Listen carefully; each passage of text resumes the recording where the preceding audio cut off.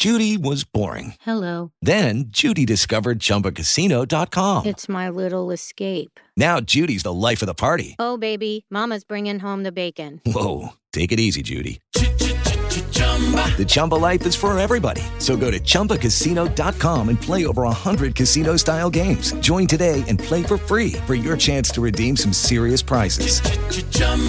ChumbaCasino.com. No purchase necessary. Void where prohibited by law. 18 plus terms and conditions apply. See website for details. Blog Talk Radio.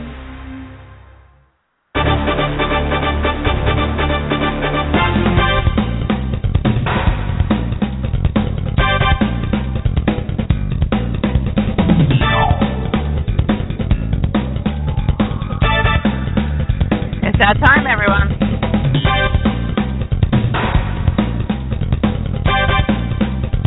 Yeah, you know I'm rocking it. A1 Radio. And we're on live. This is the Space Show with Al and Joe, and we're happy to be here on a Sunday. And of course, it's the 18th of January. I mean, we're already more than halfway through the month of 2015. I mean, what is up with that? It's way too fast. Before we know it, it'll be Christmas again, people. You know, I said the same thing last year. Where did the year go? And here is just flying by again. So, speaking of which, let's talk about the calendar before I bring Al, since he's quickly stuffing his face. Oh, see. Well, TaiyoCon had just wrapped up for the year, and that was in Mesa, and that was this weekend. So, hope that some of you got out at the Anime Con. I know I didn't. But that's a whole nother story. And next weekend, I don't have anything on next weekend. Can you freaking believe that? Except for our show, of course, on the 25th. And so that will be, again, same bad channel, same bad time, 7 p.m. on 25th of next Sunday. And then Hate Girl Show. Hate Girl Show we've got on 28th, which is Wednesday. So it's a week and a half from today. And that starts at, we are featuring the American Longspurs. I call them a boy band. Yeah, 3 guys and all instruments. I like that kind of stuff. So, American Longspurs. I'm going to have some eye candy. I don't know about you. And that'll be from 8 p.m. to 10 p.m. And that will be at the Time Out Lounge on Mill Avenue and Southern in Tempe. So, come on out.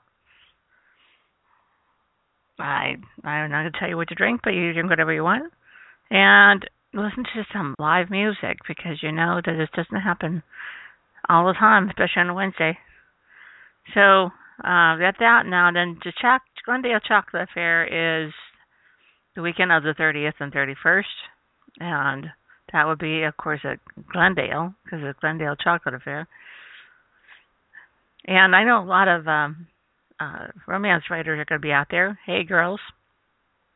And this is awesome. Have fun. And then February. Oh, man, February.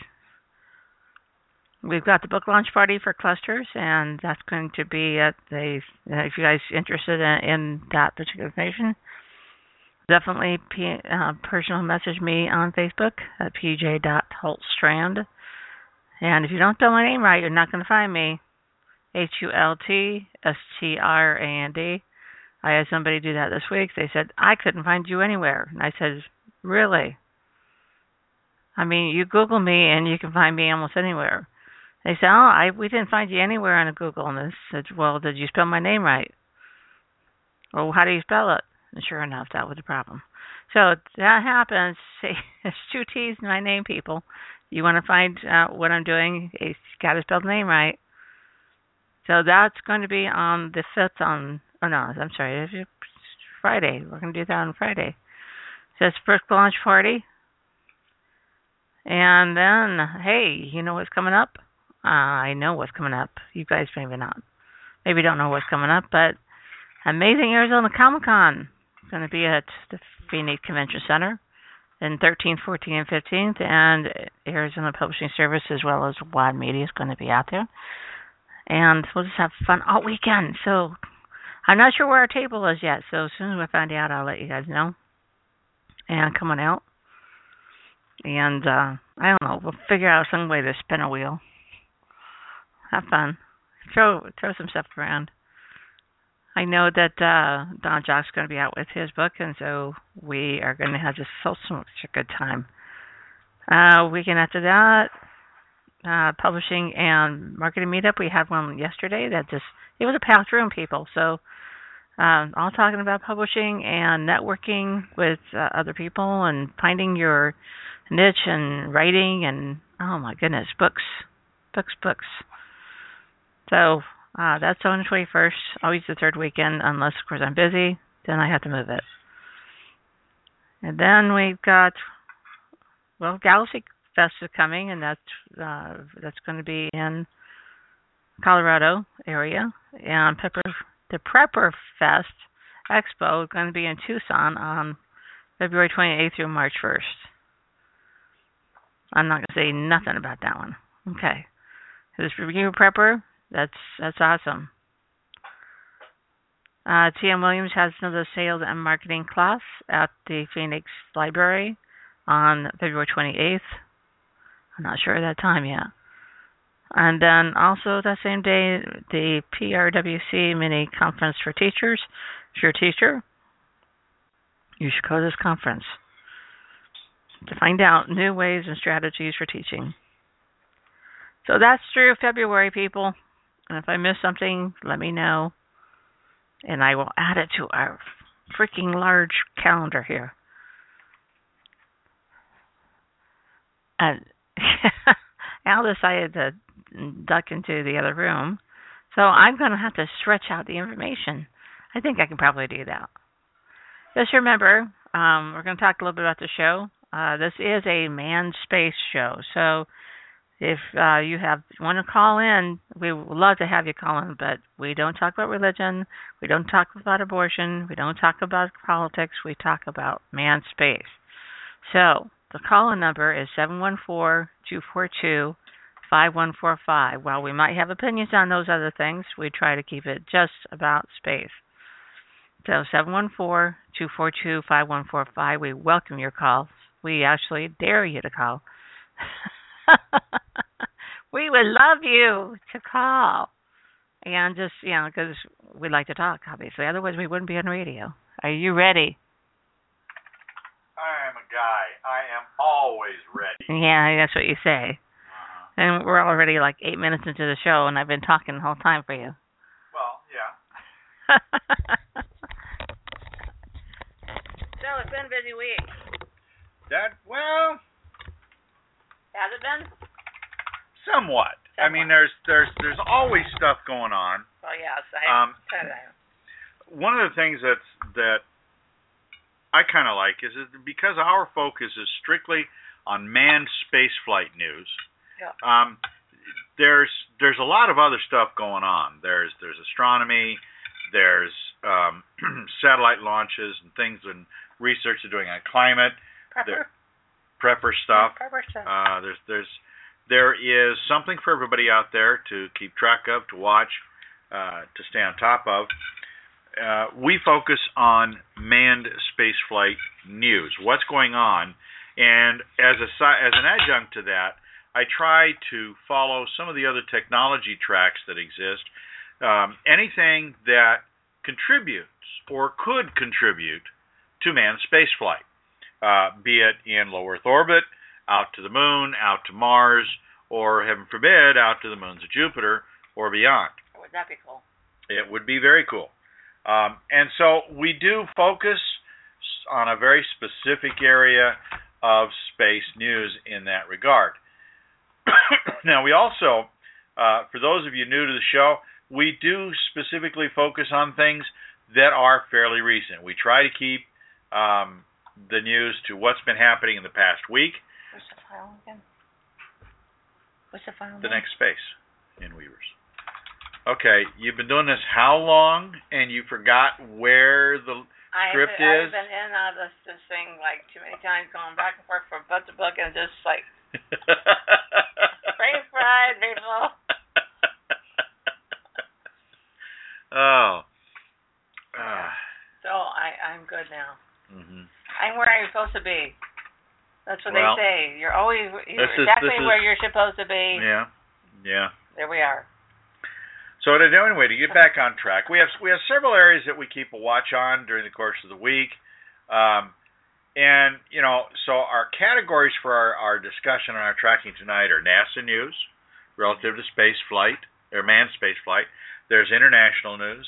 There's news about new space or private space companies and so forth, and then there's a section that we do call related tech, which covers issues and or technology related to manned space flight. Now, just because something,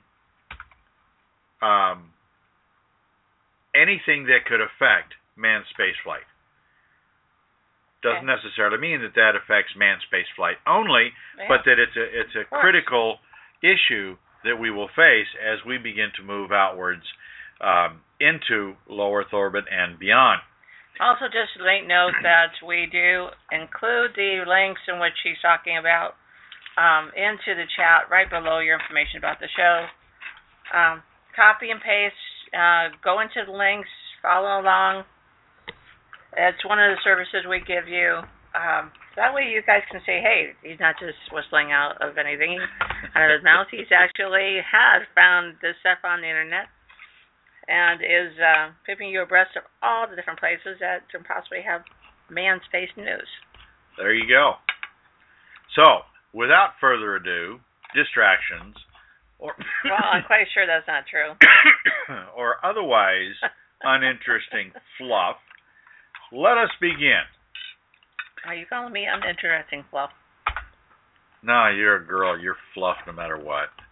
I'm definitely never not interesting. That's a double negative. There you go. Okay, first on our list, the International Space Station is returning to normal following a reported ammonia leak this week. Now, earlier this week, apparently there was an alarm about the possibility of an ammonia leak on the International Space Station. As a result, the U.S. and international astronauts moved over to the Russian segment in order to give engineers on the ground time to assess the situation, and ultimately they determined that there really wasn't an ammonia leak, at least not inside. So they're still working on figuring out what went wrong there, and in the process, we begin to get Somebody tripped a fire alarm. Somebody tripped a fire alarm. Yeah, it must have been one of the kids going down the hallway. Yep. You know, Yep. just pulling a joke or some initiation to get into it. Ammonia leak! Ammonia leak! Yeah. Everybody wants to yell fire in the movie theater. Anyway, so they're actually getting back to normal. Everybody's getting comfortable back into things, and one of the things that they're doing is they get back to work studying the immune system in space. Now, flight controllers determined there was no leak, so they allowed the crew to resume their activities. And this week, the residents kicked off several new experiments delivered Monday morning aboard the SpaceX commercial craft that arrived. Now, Italian astronaut Samantha Cristoforetti worked in Japan's Kaibo lab module feeding fruit flies for an experiment that will observe how long microgravity affects the immune system, while NASA astronaut Terry Virts sets up bacteria kits inside the Destiny Labs microgravity science glove box for an experiment that explores the risk of infectious disease in space. And, you know, that's an important thing to keep in mind. If one person happens to come up with either a dormant or early stages of any kind of illness or disease, and that is infectious, you can just about kiss most of the astronauts goodbye, because there is no real, they don't have the kind of medical care available that we do down here. So that presents a real big risk. So covering these things also engenders information that relates to what's going on, or what will be going on, in the near future.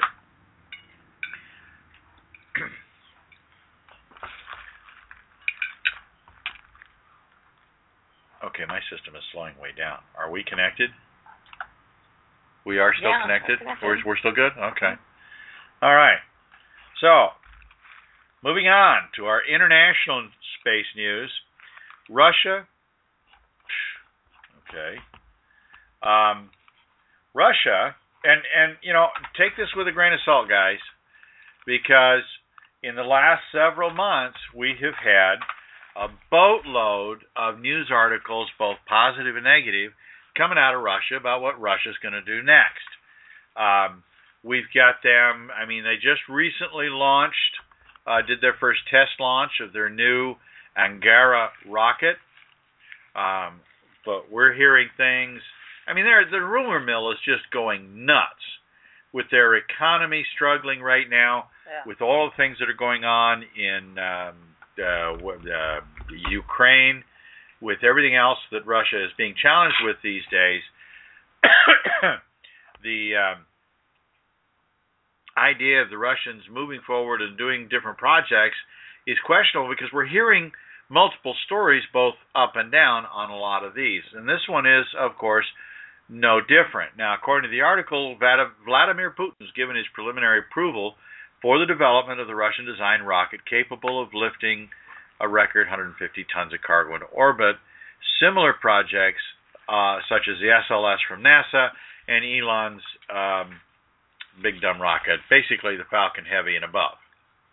Now, the news comes on the back of successful test launch of the long work they've been doing on the Angara rocket earlier this summer. That rocket, which is capable of delivering up to 35 tons into LEO in its most powerful modification. And, of course, it was the first launch vehicle developed entirely after the fall of the Soviet Union. Now, keep in mind that the Soyuz system that's been in place since Yuri Gagarin, which would be back in the late 50s. So we're talking a 50-year history for this ship. Yeah. They built it right the first time, apparently. Well, I'm sure they made some modifications. There have been modifications over the years, but the Soviets built a solid workhorse, and it's done a great job over these last 50 years. The Angara is, as I understand it, to be the Soyuz successor. And, of course, this new rocket that they're talking about building, designing from scratch and building, is seemingly a response to the construction of the SLS at NASA and the Falcon Heavy and its successor after that from SpaceX. Now, there's also talk from the Russians of many different directions that they could take when the ISS reaches its production lifetime end in 2020 or 2024. There are talks of them cutting their modules loose from the space station and using those as a core for a new station. There's talk of the Russians continuing to support the ISS in its current configuration and adding to it. There's also talk of them scrapping a lot of stuff and starting a whole new one from scratch.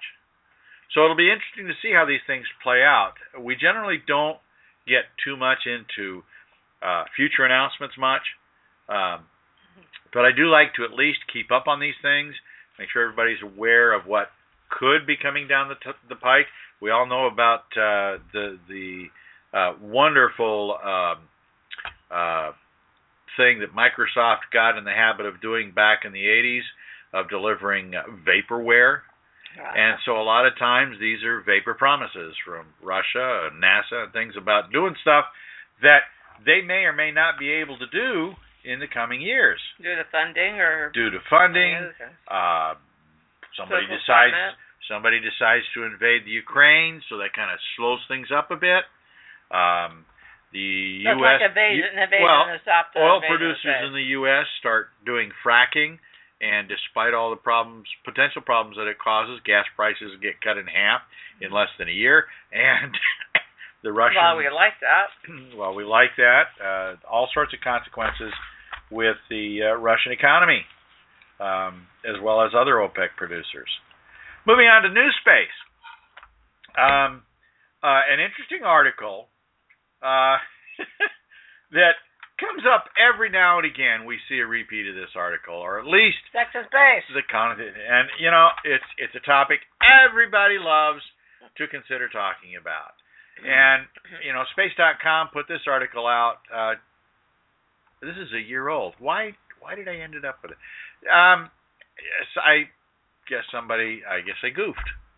This is one that shouldn't have gotten into my list, but all right, we'll talk about it anyway because it's just sex. It wouldn't surprise me that we talked about this last year about this time. Oh, probably. Something like that. But sex in space, it's a great topic to discuss because everybody wants to know how it could work. Yeah. And when I was reading this, I actually came up with a great way. You ready for this? No, I'm sure. I'm sure I'm not ready for this. It's really quite simple. The mechanics of coitus are simply you basically don't immobilize, but you secure one of the bodies, and the other body gets handholds to have at them. Okay. All right. That's probably enough. That's probably enough. Yeah. So, who's to say that you don't have a lovemaking belt in orbit? And you pick a spot in the wall, your belt catches the wall, and your partner grabs the hooks in the belt, and off you go. This is supposed to all right? be PG-13. This is PG. So, there's a simple and straightforward alternative. Velcro, everybody's favorite tool, right? Don't we just love Velcro? How many times have you sitting somewhere? You're going to totally get us in trouble here. How many times have you been just getting ready to sit down and some numbskull behind you reaches down to their fanny pack and goes rap with their Velcro, right? And you're thinking, oh my God, I've ripped my trousers, I've ripped my pants, or I've ripped my armpit, or something like this. And of course, it makes you all self-conscious, Oh my goodness. How many times have we had that done? But Velcro, fun stuff. I think we totally went out to another space tour here.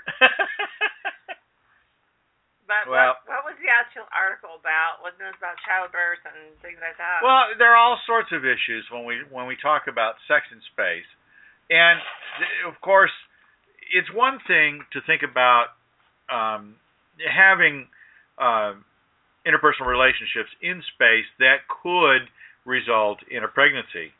More than likely, the people that are going to be up there are going to have a sense of we're not ready for this yet. And so there are going to be some precautions taken for a large number of the people that go up into orbit and into space. But I know some women who take all the precautions and all they have to do is some guy look at them and they get pregnant. Yeah, there are those. Yeah. There are those. Oh. And under those circumstances, we still need to really look at what are the issues for pregnancy in space. And actually, the curious thing is that there are several experiments on the International Space Station that actually look at the issues that could be faced by gestating creatures, growing in either eggs or in their wombs and so forth. And part of this is the fruit fly. They're looking at the potential for genetic anomalies. They're looking at deliberate anomalies inserted. They're looking at many different things and how does the environment affect the flies and so on and so forth. So definitely some interesting things to consider as we go forth, because one of the things in the article that it addresses is the idea: what is the lack of gravity going to do to a baby in the womb? Yeah. But I'm sitting here thinking, gravity doesn't really affect the baby in the womb until it's time for it to be born. And it's already floating. Right, but the thing is that lately they've been doing a whole lot more births in water. Right. So they be floating anyway. Right. When they come out. Well, it's the growing part that might be a problem. Yeah. Given the radiation environment, the atmospheric environment, which is a mix of gases. The gravity issue. And the gravity issue. So these definitely things to keep a watch on, folks, as we move forward. Our next article, we've been watching with interest all of the political shenanigans that are going around, and it's fascinating to watch the wheels turn around the world. In the United States, we had the crash and burn, basically, on liftoff of the Antares several weeks ago, a couple of months ago. And it was considered to be an issue in that launch failure was believed to be the RD-180 or 181 rocket engines. And, of course, there was this big flurry of activity in the United States now we got to ban the RD-180. Okay, ULA, you've got to go find new engines, and you should plan on giving us a new engine in 1 or 2 years. And they're firing back, well, it's going to take 10 years and billions of dollars to develop a new engine. And, it's fascinating how the wheels of commerce and the wheels of politics do not operate at the same speed. Ergo, what we end up with is this article, which is an interesting read. Russia and the U.S. sign a $1 billion contract on RD-181 rocket engine deliveries. And the gist of it is that the U.S. has agreed that Orbital Sciences can acquire another couple of shipments of RD-181 rocket engines for launches on their boosters for the price, as long as they don't send them up on military spacecraft. Now, the interesting thing to remember is that a large majority of Orbital Sciences, or ULA's, launches are military. Okay. And you don't think they're going to slide a few in there if they need to get a launch up? Oh, well, you bet. So read the whole article to get a really good grasp on what is actually happening. The lunacy of the situation, yeah. Right. I mean, and of course, the other thing is that this contract is one aspect of cooperation between a Russian company and a United States company. So it's more commerce than it is politics, but it'll be affected by that. The article suggests that the contract is focused on cooperation within 15 to 25 years. The ISS is due for review and decisions. It's now 2015. So within 5 years, NASA and its international partners have to make their final decision on that. So then that's going to affect these relations that we're having. The issues in Ukraine affect those things. So, yeah, a lot of stuff's going on. A lot of exciting stuff to keep track of these days. Now, as we continue forward on our new space, Elon Musk has just been burning the midnight oil. Poor guy. He's got quite the staff to help him do this, too. Yeah.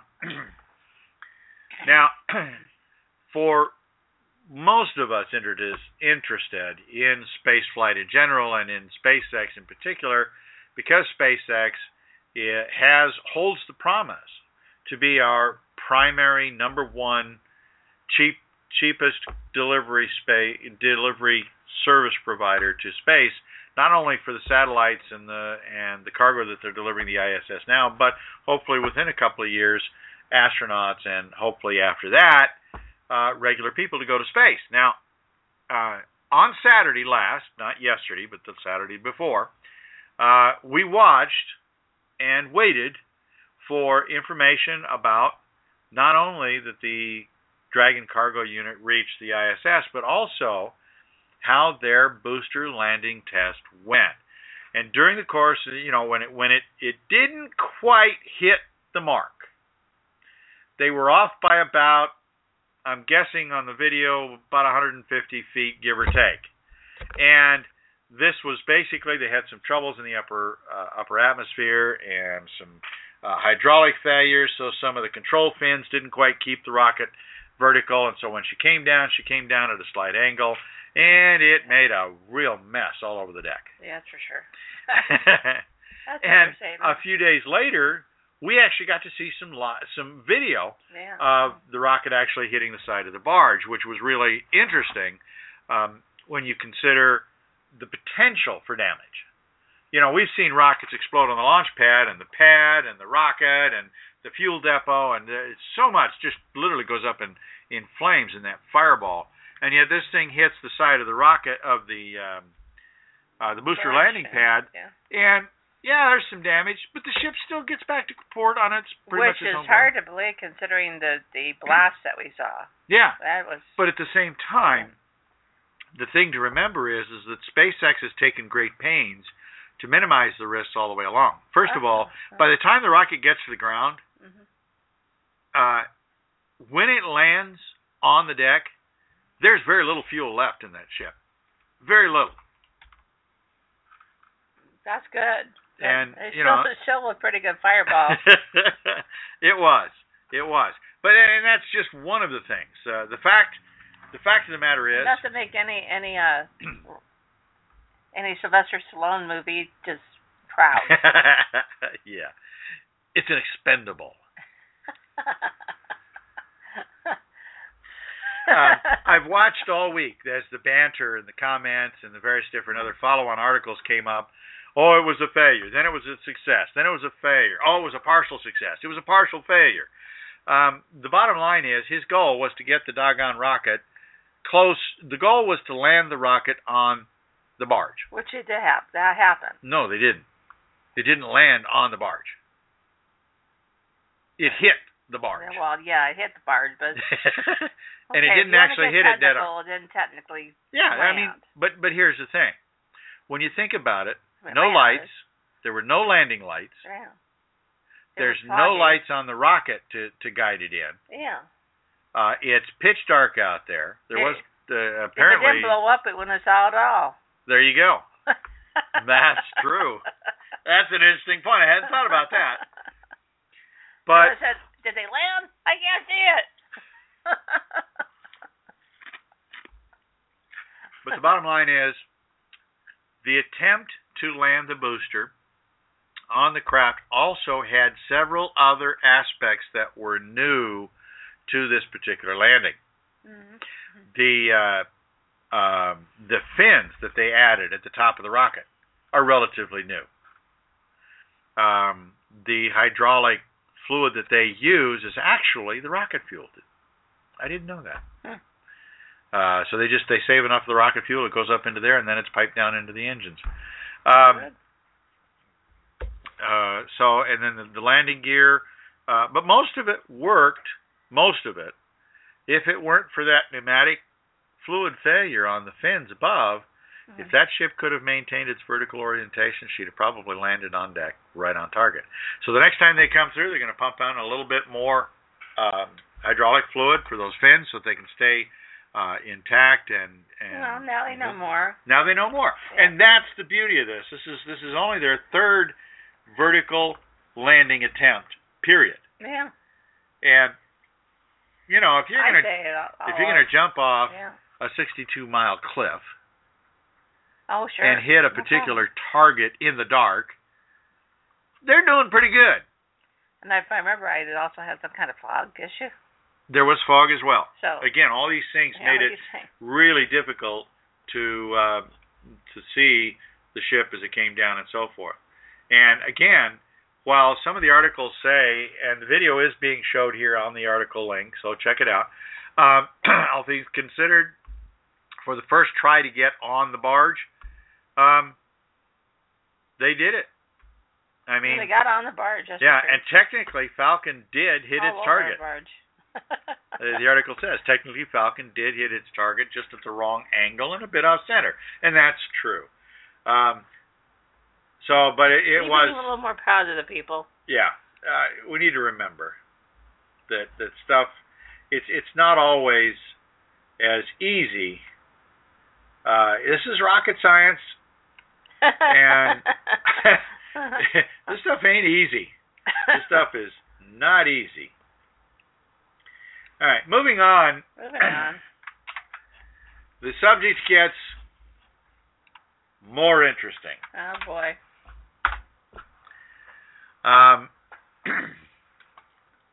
And the question at the top of the article... Jacques.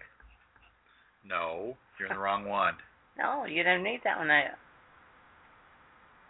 Oh, I did miss one. How about that? Well, let's go to space. Technician is always right. Uh-huh. All right. Let's get that. You got that one up there? I got it up now. All right. We'll talk about space junk. Now, this is a recurring problem, and this problem ain't going to go away easy. We have up in orbit a huge junkyard. I mean, I got 22,000 pieces of junk that totally in orbit. Freaks me out, man. And here's the thing to consider. That's the junk. Yeah. I tried to find find that are actually working. I tried to find a reference that gave an estimate of the actual number of satellites in orbit as well for comparison, and I couldn't find one. There's probably a link out there if somebody knows one. Send us a text. I remember you had a picture in the paper before of just literally dots of all the junk around. It looked like a fuzzy picture. Yeah. There were so there many was dots. So much. And this problem is getting worse. And in fact, the article discusses something that we all need to be concerned about in that there is a domino effect. And we saw this in the last couple of years with a couple of impacts. And before that, China's satellite destruction that they tested. They blew up one of their own satellites. Yeah, I heard. They destroyed it. And these things are triggering cascade impacts. Remember that movie Gravity? Oh, yeah. That's what I thought. Man, she looks hot in underwear.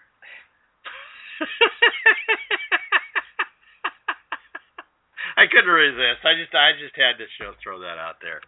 George Clooney thinks he's funny. Yeah. Yeah.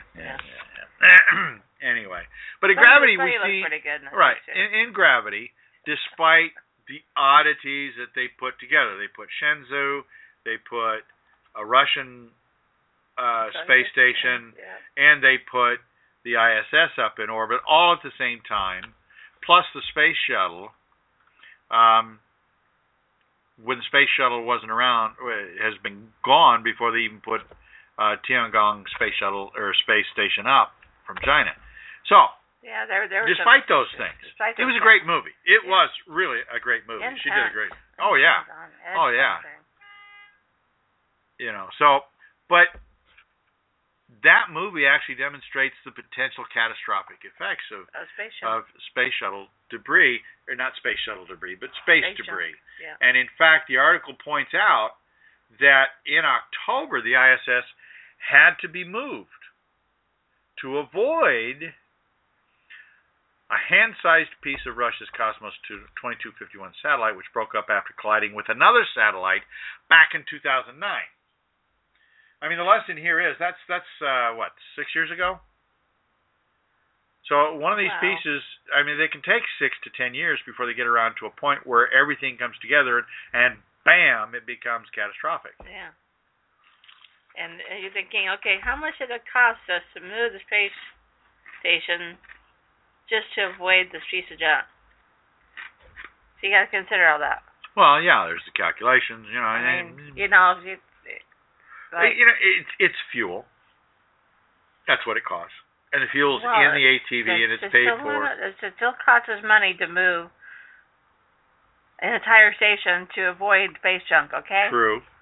Okay, okay, now we get to the one I wanted to talk about. Yeah, I know. You wanted to talk about this one. Particularly for preppers, they'll like this. Recycle. What's that phrase? Reuse, recycle, reuse. Renewable.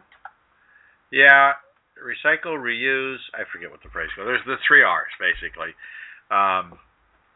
NASA's working on refuse. A poo-powered spaceship. More to the point, what they're working on. Eventually it's going to happen. Yeah. More to the point, the article goes into some detail. They've developed a way to harvest multiple they've always things. They've always been full of it. Well, there's that. By working on the idea of an anaerobic biogas generating. I'm sorry. Let me get it right. Anaerobic digestion. What do they call this thing? Is a process we've known about for a long time. In science circles. When all failed, just call it a thing. Well, yeah. There's an image down towards the center of the article. They talk about how using anaerobic digestion, you can take the active solids as well as the liquids from people and generate biogas as well as water and other byproducts that we actually need to survive. Called a poo-powered spaceship. Okay? Right. That's what now, it says, guys. Here's the deal. Even though they can generate fuel, the quantities that we're getting at this point are interesting, to say the least. In the article, they talk about the process produces maybe they're not about getting enough poo up there. Actually, when you consider that his process produces about 200 gallons of non-drinkable water that can be used for radiation protection or purified into drinkable form. Where is it? They talk about. They mention how much poo a crew could develop, and over the course of a year, it's a huge number. It really is. Yeah. And they've got a picture of They got to put it somewhere. They've got to put it somewhere. Although I got to tell you, the picture of that toilet seat is scary as all get out. Yeah, I'm not sure if I would want to sit on that. I don't think you're supposed to. I think that's supposed to open for some reason. I hope so. Well, yeah. Oh yeah, probably. I'll you guys got to actually look at that website. That picture is really interesting. That's definitely an engineer's nightmare. Baby. Yeah. He's like, oh, it's so pretty. Yeah. That center, the knob for that little hatch just scares the bejeebus out of me. I know. You know, but you do what you need to do. I just don't swing that way, Yeah. So, but anyway, moving on in our private space flight news, Elon Musk is in the news again. He's in the news again. Is anybody surprised? Anybody surprised? This is a very short. Attention grabber. Yeah, this is a very short stub article. I'm sure if you Google, you can find others. I know I did. Elon has really been pulling out all the stops. He's actually started work on his Hyperloop test track. Did you know that? They actually built a test track for the Hyperloop, or it's in progress. No. Also, he has started I to. Think he sleeps. I think that he's probably already become a robot, and that's why he can do so many things. Oh, I think the pod bots have hit him. I think the pod bots got to him. Yeah, I think. And there's no way anybody can produce as much. But anyway, he's producing some really exciting things. One of the things that this particular article addresses is the idea of his proposal, and actually there's a couple of people doing this. Virgin Galactic just this week announced their intent to do something similar, a competing close to Earth orbiting satellite network to extend internet access literally to everybody. But we know what happens when somebody promises it to everybody. It just costs more. But Elon and Richard Branson are both proposing the launching, and they're developing separate plans to build a more robust, a more reachable internet that would be faster, bigger, cheaper. And connected to the third world. Now, Elon Musk goes a step further and suggests... We need to start selling books to them. Books to who? The third world. That way, we get in on the market there. Well... Yeah. Okay. Where was I? Oh, Elon Musk, his internet plans don't stop at Earth orbit. He's talking about using these satellites to be able to reach out to the moon, to Mars, of course, and perhaps farther should we venture that far. Well, he's looking ahead for when he actually, when they do get to the moon and Mars. Well, he wants to have his villa on the Mars He wants ocean. to be able to talk to somebody other than himself and his crew that happen to be there on Mars. That's right. He's looking to spend $10 billion on broadcasting internet signals from satellites in space. And he talked about this in an interview. That's the ultimate long-distance call. It really is. But here's the thing. You got to realize we're already using satellites for our internet today. Most of the signals go via satellite today, whether it's GPS, whether it's internet, whether it's TV, telephone. Almost everything's going that way. In fact, I remembered when I got my new phone not too long ago, I was astounded by the impression that I got that the rate structures in most plans today are built around data. And in fact, a technician mentioned that most voice calls go through data now anyway. Yeah, that makes sense actually, based on how that works. Yeah, it does. That explains, how they're able to capture the voice and do words out of them. Using data systems is much less expensive than trying to use the analog systems. I'm quite sure I said it wrong, but you get the idea. Well, the analog radio signals actually take more energy than do digitals, because digital signals can be compressed much easier, much simpler. They can also be far more accurate, far cleaner, because they use a lot less data, blah, blah, blah. So what he's got, he's proposing some interesting things, and again, it's one more thing that helps to create interest in what he is doing, and also what could be coming down the pike, we all hope, very soon. Next on our list, there's a new report out. Check out this article from the Space Reporter. They talk about the moon's resources are of, quote, potential economic interest. Now, many of you have been listening for a while, or at least on occasion, have heard me talk about whenever you happen to. The difference in the approaches to the resources that we see on the moon. We know they're there. We know there's water ice there. We know there's oxygen. We know there's all sorts of precious metals up there, titanium, aluminum, all these types of things to be had for the taking, assuming you can get whatever equipment personnel up there to do the mining. But what this article points out, which is something new in the community, it's something I've been talking about for years in comment groups, chat groups, and things like this, and that is that anybody will listen to you. Do what? Anybody who'll listen to you. Anybody will listen to me. Now, what they talk about is the article points out that rather than nominate a single lunar resource as a potential impetus for economic exploration, this gentleman named Ian Crawford from the Department of Earth Planetary Sciences at Birkbeck College, University of London, says that the totality of the moon's resources do not represent a significant and worthwhile target. The key to evaluating the moon's potential resources is in its geology. Probes, landers, sample return missions have furthered our understanding of lunar geology. Now, the lunar surface is divided into two basic units. You got the highlands and you got the lowlands. All right? We've all heard about that. Now, the distribution of stuff in the younger, darker lowlands areas that flowed into the huge basins, and then the highlands are overlaid by the relatively thin regolith or lunar dust. Now, that dust has got a lot of stuff in it.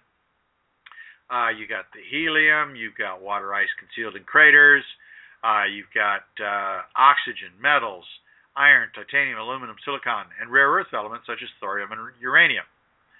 Now, he suggests that lunar resources, once extracted, and here's the bugger, guys, could be of use to a base or other infrastructure on the moon itself. Now, using the moon's resources will necessitate international cooperation, a legal framework that would encourage investment and avoid conflict, of course, but the idea of sending these resources back to Earth is questionable. Yeah, well, we talked about that. Yeah, many times, actually. Mm-hmm. I'm a firm believer that you extract resources on the moon, unless there is a very compelling business reason to send it back down into Earth. Yeah. It can't possibly be feasible. The cost to the marketplace is still going to be huge. Yeah. Well far away above what it would be otherwise. And the technologies just haven't been completely developed yet to create that delivery system. So, and an interesting article I found, they do give a link out to the actual report. Or they did. Where's it at? I know I saw it. Yeah, there it is. So, check it out. Cool, interesting reading. And we are now at our point where it's time for a break. My voice is starting to crack.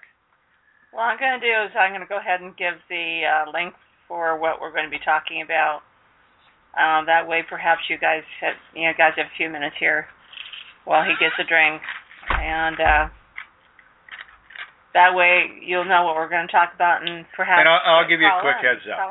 I'll give you a quick heads up. Okay. There was a LinkedIn article or a LinkedIn post this past week about an organization seeking volunteers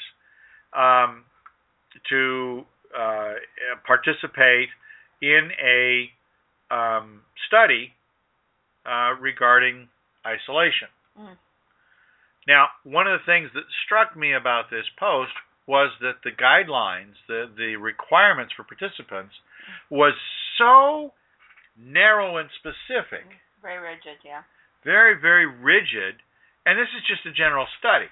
I cannot understand why. Are we going to have to go ahead and go? No. Oh. There are things that I don't understand why NASA continues to create rigid structures like this when we need to start broadening the range of people that we put through testing on these things. We're never going to get the answers that we need from the broader base of society until we do something more. So when we come back, we're going to talk a little bit about that. It's a 2-minute break, everyone. We'll see you in a few moments. Click on it and find out, and then be prepared to call in, or underneath the information about the actual, where we're at right now, in the chat. If you don't want to call in or don't have capability calling in, definitely put in your questions or comments into the chat area. Phone number is 714-242-5145, and we're going to take a 2-minute break, and we'll be right back. Why don't you come on out to the Hey Girls Americana radio show, hosted by Song River and Carol Pacey of Carol Pacey and the Honey Shakers. All coming to you live on KWOD Independent Internet Radio, broadcasting from the Ice House Tavern in Phoenix, Arizona. All sound recorded and mixed by Vintage Note Records. Come on out, check out the show, and then visit the website at blogtalkradio.com/KWOD radio. We'll see y'all out there.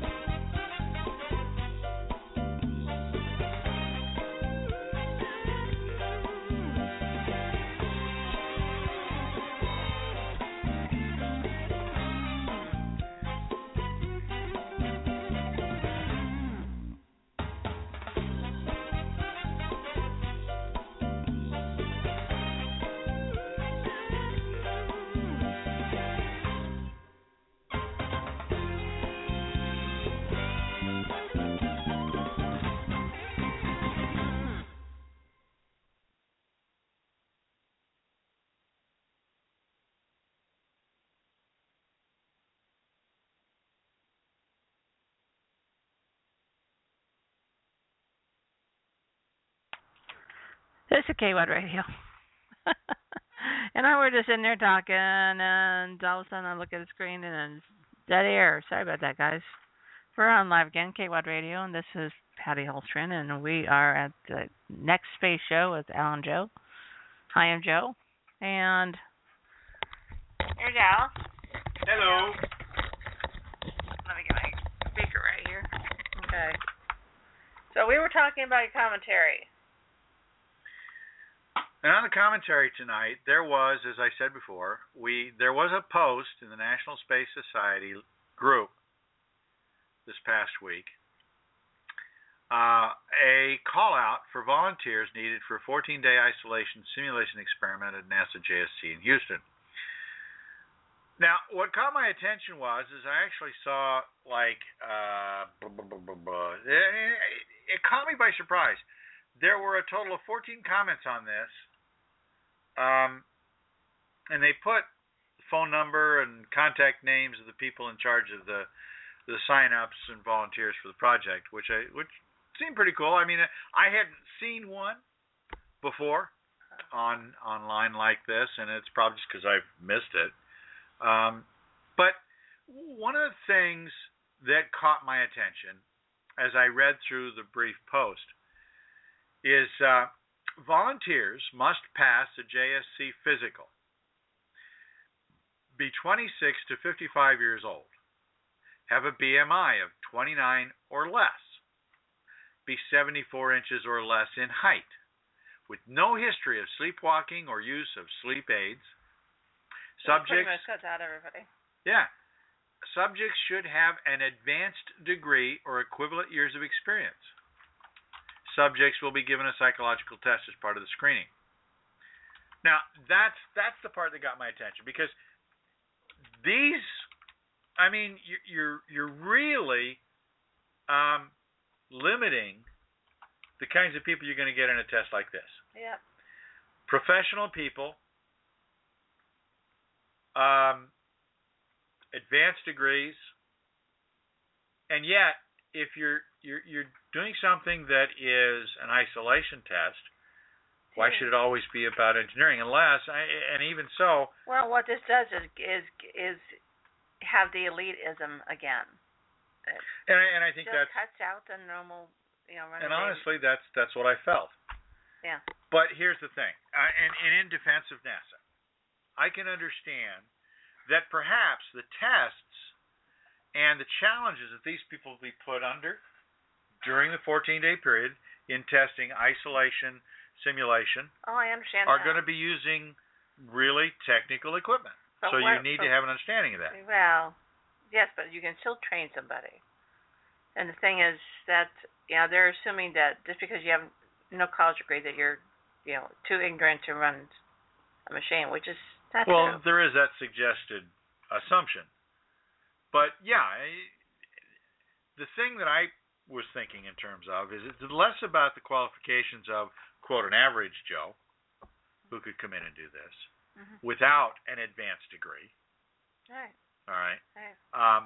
The advanced degree is the thing that really kind of bit my craw. Yeah. They're talking about a body mass index of 29 or less. I can understand the 74 inches or less in height. I mean, that's just a little over 6 foot. Well, because their spaceships only go.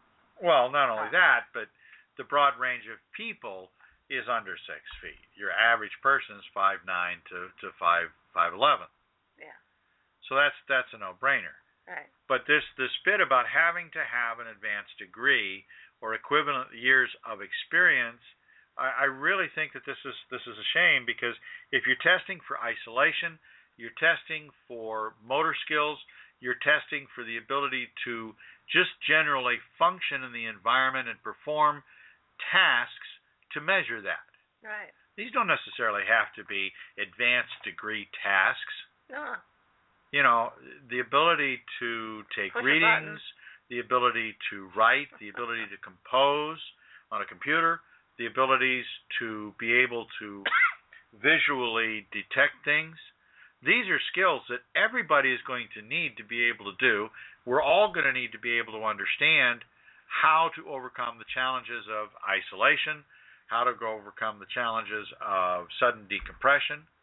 Yeah. And, to illustrate my point, I remember in military training for the Air Force, we had to undergo a series of tests in the service as a function of our initial training, where we had to be exposed to a sudden decompression.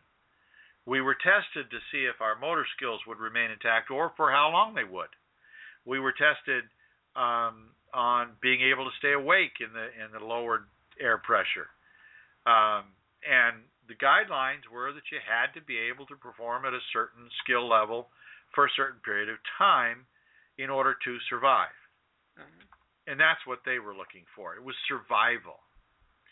Now, NASA's been at this business for 50-plus years now, and I would think that the focus would begin to slide towards finding out what we need to know about sending the average person into space, the person that doesn't have the advanced degree but has mining skills, or maybe they've got geological study skills, the ability to be a geologist and study the strata, the ability for a person to just operate as a medic, which is about all we're going to have up there for a long time. We won't be having surgeons and hospitals and clean rooms. And I guess I get frustrated sometimes that NASA doesn't seem to have an interest in broadening the scope of the experiments to include more people so that you get a broader range of results. Yeah. And it does give the impression of elitism. Yeah. If you're not a military pilot between 5'9" and 5'11" with multiple advanced degrees. And under 55 years of age. Yeah. And still buff. You still got to be in pretty good condition. Yeah. Yeah. So, it's a challenge. And I think and on top of it, still be interested.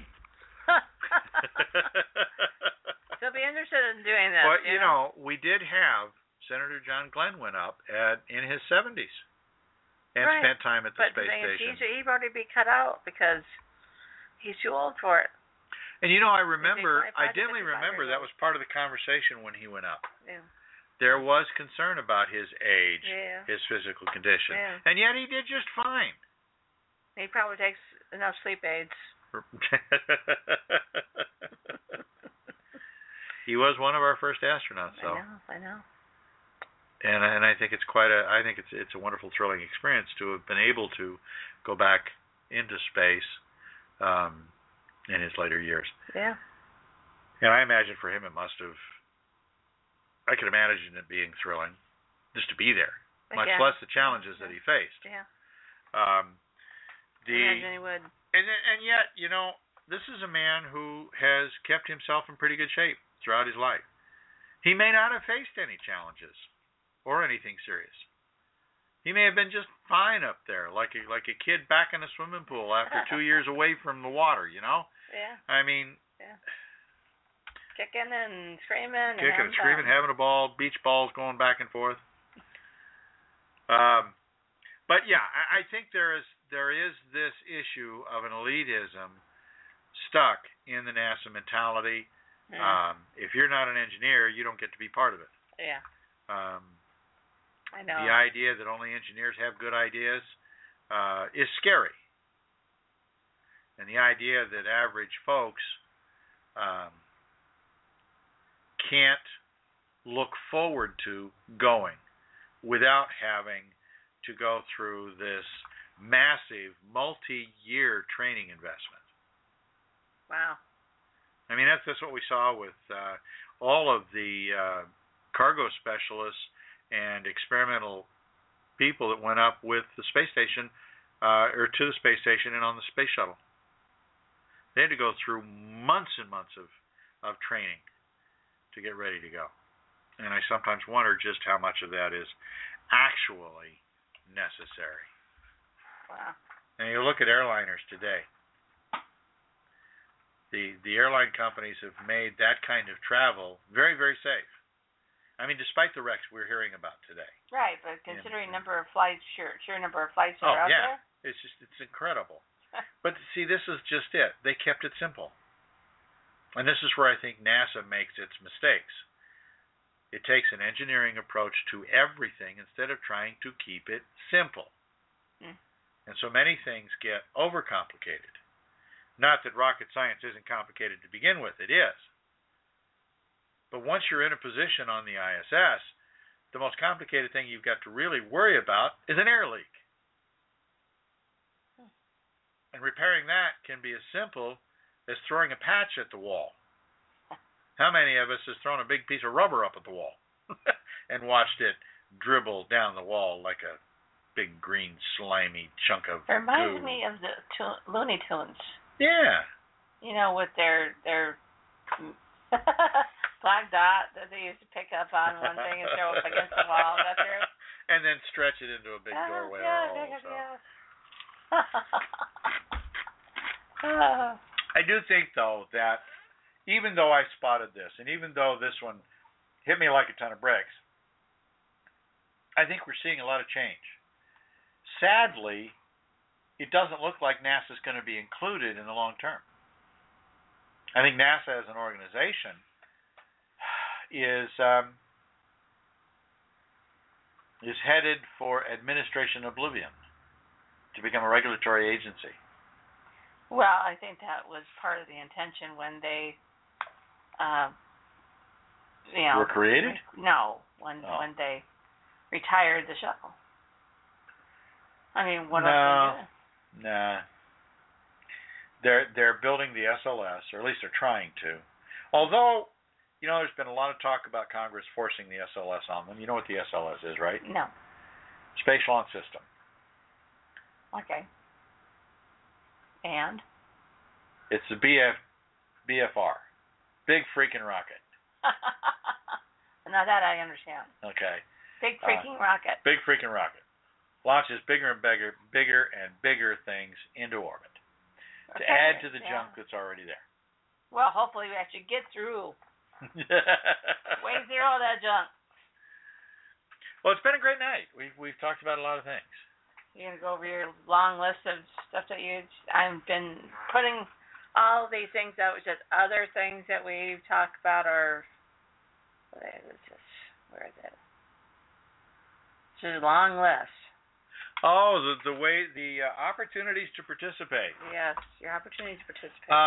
Other ongoing news. It's not so much ongoing news as much as it is ways to kind of tap into the thing that's going on out there.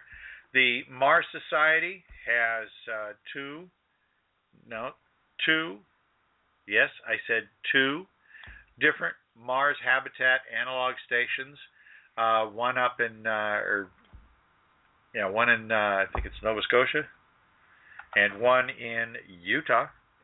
And they actually run crews through these on a regular basis every year to test and experiment what it would be like to live on Mars. Also, we have NASA has the Asteroid Grand Challenge. We have gift ideas that we like to share, both for kids and for adults. There is, what else do we got here? Oh, Mars Initiative is still looking for volunteers and staff and so forth. Check out their website, Mars Initiative. Celestial Sods. We get a kick out of this one every time. Yeah, we do.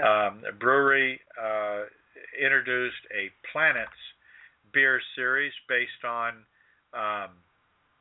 there's an old classical piece from a composer called Holtz, Holstz, I think, who created a series of compositions about each of the planets. I love the Mars one. It's an awesome piece. But these suds, there's 7 different beers named for each of the 7 planets they represent. The Boy Scouts have a Boy Scout space exploration series of merit badges and a handbook to go with them. You make your own spaceship too. All sorts of models and paper rockets that you can build and construct. Games. Orbiter is a free and realistic spaceflight simulation program for the Windows PC. Check out Wikipedia. Look up Orbiter. It'll give you, as well as the links that we're putting up. I'm just putting those links up now. Yeah. So at the end of this. But, there are boatloads of ways to participate, to study. If you're out there and looking at ways to generate a program to encourage students to look at STEM, science, technology, engineering, and mathematics, I myself have several projects that we have done that. WAD Media, we constructed our own trebuchet with a 16-foot sling arm. I mean, this thing is monstrous. Weapon of distraction. Yep, that's our own tender, loving black scorpion. Of which, actually, this last summer, I built a much smaller one. The black scorpion. The baby scorpion. Mama had our baby scorpion. Yeah, I don't want to think about it. Scorpion is my least favorite animal in the entire freaking world. And what did he do? He built a huge one. But over the last several years, in cooperation with the Moon Society, I actually constructed a simulated rover. Yes, yeah. Pair. Yeah. Where people could actually, we put this on a tarp and cover it up, and it had cameras on it, and you used remote control, and the idea was you actually had to control it from a computer screen where you were watching this thing come in, and it was received very well. The kids really liked it. Even the adults even liked it even more, because it was pretty challenging to operate a rover without being able to look at it. Yeah. Yeah. You know, so and that's what it's all about, guys. That's what it's all about. Now, we also did some things with paper rockets and stomp rockets. Stomps. This was fun. We did out at the convention. You remember the one night we were out in Mesa Second Friday, and we had that little girl come up, and I kept taunting her. I said, "You're stepping on that like a boy. Come on, put some oomph in it like a girl." Ultimately, she set that rocket up so high the wind blew it off course and sent it onto a roof. Yeah, well, actually, it was in the tree, probably still in the tree. Yeah. Yeah. But the surprising thing is that these tools, these almost toys, can teach the kids about the wonderful and exciting things that they can do with stuff from home. We're talking stuff recyclable stuff. Oh yeah, absolutely. You talk about renewable energy. Oh, one of the best renewable sources of energy. How about the hot air from any man? Yeah, that's for sure. So I noticed that you did not put up one thing that we briefly talked about this before the show started. Saw the Time magazine article of the week. That article actually covers information disseminated that was December 2013. Mark and Scott Kelly, both members of the Astronaut Corps. Twins. And I believe Scott is married to our former Arizona Congresswoman, Gabby Gifford. Yeah. And Mark, if I remember right, Mark is going up onto the ISS. Scott is going to stay here. And what NASA is going to do is compare their progress over the course of a year. What changes are going on between the two men, how they're changing differently, what are they truly experiencing that is the same, what are they experiencing that is different. With the aging process. Yeah, and I understand that there are a lot of aspects of their entire lives are going to be monitored, checked and cross-checked against each other to see what the differences are in their activities on Earth and in space. Yeah, it should be curious. It will be. And the Time magazine, I think you spotted the Time magazine on the stands today. Yep. With the cover article talking about just this event. Yeah. So it caught my eye. Check that out online or in the book. Or in the magazine. Definitely worth reading if you're a fan of manned space travel. As we are, of course. And with that, and here at the next space show with Al and Joe. Al and Joe. On KWAD Radio. Where we discuss the progress of manned spaceflight news this week and every week on Sunday night. We welcome you and encourage you to join us. And leave you tonight. Bring your friends next time. And we leave you with something that calls out the rogue in all of us. The pirate, the maverick that we all admire and love to hate often, and hate to compete with, that's for sure. To everyone tonight, be safe, be bad, and be good at it. With that, we're signing out. I already went through the calendar, so for those who like to know more about the calendar, the WAD.net is back up after a couple of, probably a day or so of being down, and so there's a calendar on there with all the different events, especially here in Arizona, that we'd like to feature. So definitely take a look at the calendar on the WAD.net. Also, come on by and swing on by at the convention at Amazing Arizona Comic-Con to say hi. We will be there. Both of us, actually. Amazing, too, because we rarely go anywhere together. Yeah. Not much anymore. No. We're all doing our own thing, man. So, with that, I'm going to say goodnight, and we'll be back here next Sunday at 7 p.m., same bat channel, same bat time. Next week is what, the 27th, right? 25th. Or 25th? Yeah. Okay.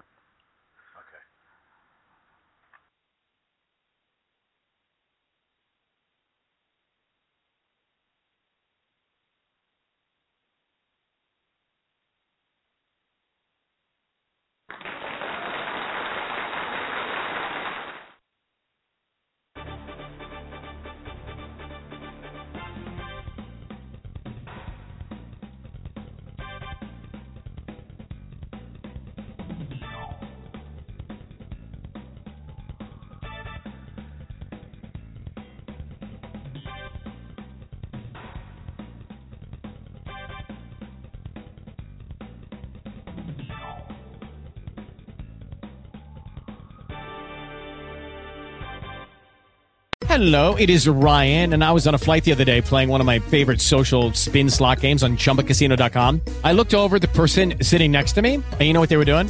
They were also playing Chumba Casino. Coincidence? I think not. Everybody's loving having fun with it. Chumba Casino is home to hundreds of casino-style games that you can play for free anytime, anywhere, even at 30,000 feet. So sign up now at ChumbaCasino.com to claim your free welcome bonus. That's ChumbaCasino.com and live the Chumba life. No purchase necessary. VGW. Void where prohibited by law. See terms and conditions. 18+.